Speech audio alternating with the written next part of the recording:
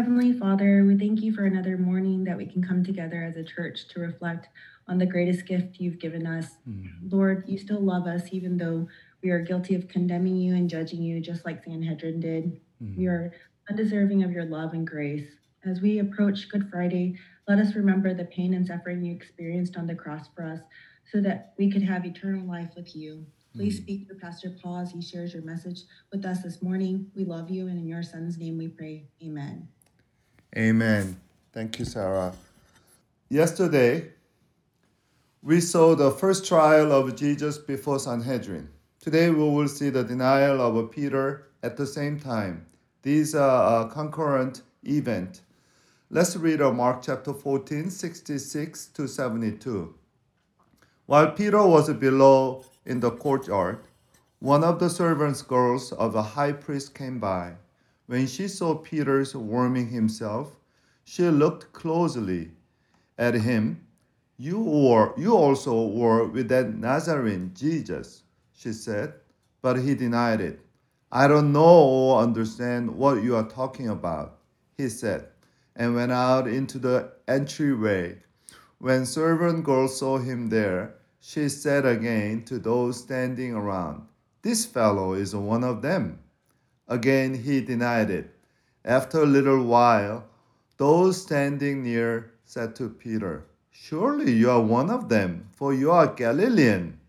He began to call down curses, and he swore to them, I don't know this man you're talking about. Immediately the rooster crowed the second time. Then Peter remembered the word Jesus had spoken to him. Before rooster crows twice, you will disown me 3 times. And he broke down and wept. Let me ask you a question. Why did Mark write this sad story of Peter's denial? Why did he intentionally parallel Peter's denial with the Jesus trial? As I said yesterday, Mark was contrasting Jesus' faithfulness and truthfulness with Peter's compromise and unfaithfulness. Was Mark belittling or disparaging his mentor and apostle?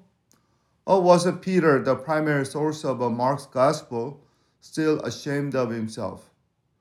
I hope that we have a better understanding of Peter's denials today. Here we find the 3 truths about ourselves from Peter's denial. First, we see the helplessness and futility in human endeavors. Helplessness and futility in human endeavors. One thing or one correction I want us to know today is that the Peter was not a coward. Often we have a simplistic picture of Peter as a cowardice disciple. Though he cowardly denied Jesus at the end, he was not a coward from the beginning. Today's story was a continuation of verse 54.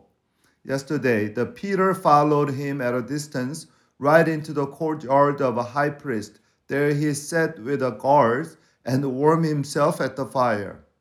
According to John 18, Peter and another disciple who knew the high priest was still following and came all the way into the high priest's house. And he was one of 2 disciples who came into the same place where Jesus was tried and beaten. Where were other disciples? Where was Thomas who shouted in John chapter 11 that let us also go and die with Jesus? Where was James and John, the beloved disciples? When Jesus was ambushed by arresting mob, Peter was the only one who bravely fought at least. So Peter was not more cowardly than others. In fact, according to John 18, Peter was noticed by someone who was a relative of the high priest's servant. You remember Malchus, whose ear Peter cut off? Yet Peter came to a dangerous place today, or this night. This early morning, because he cared about Jesus. Peter loved Jesus. And the problem was that his love for Jesus was based purely on his own strength and willpower.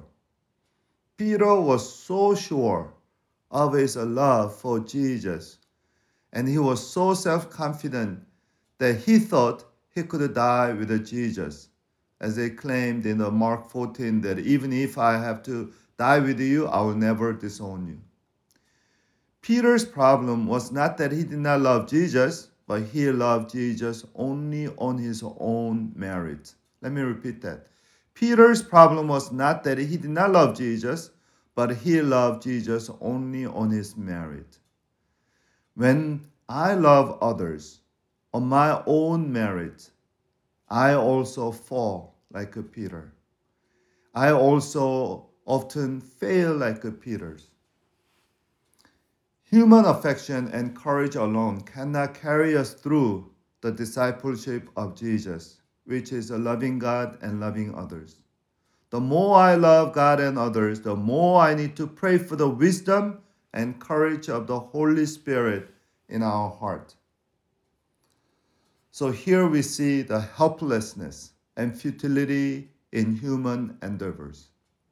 The second truth we see in this story was horror of a spiritual descent of our compromises. Once compromised, it is easy to continue the spiritual descent. Notice the progression of Peter's denials in today's story. First, he denied his association with Jesus to a servant girl, a private denial. Second time, Peter denied his relationship with Jesus to those standing around or bystanders, a public denial. And finally, when people pointed out that he was a Galilean, according to Matthew, they noticed his Galilean accent. And Peter denied Jesus third time with a swearing oath and calling down curses. His final denial was more than private and public. It was religious. It was theological. By the way, when he called down curses or anathema, he was unknowingly self-prophesying that final years later in Rome, when he did not deny but openly declared his relationship with Jesus, Peter received his own oath. He received the curses he once called down. He was anathematized or cursed on the cross. In Peter's denial, we also see how our denials tend to grow progressively worse. With each confrontation, the stakes grew higher for Peter, and his denial grew greater and greater. The stakes grow higher because accusation become more and more public, and denials grow greater because Peter's fear grows greater. So what is the lesson for us here?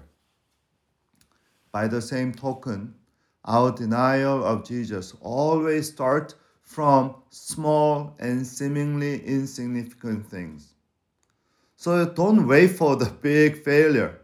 Stop and confess your small failures and your small denials and unfaithfulness first.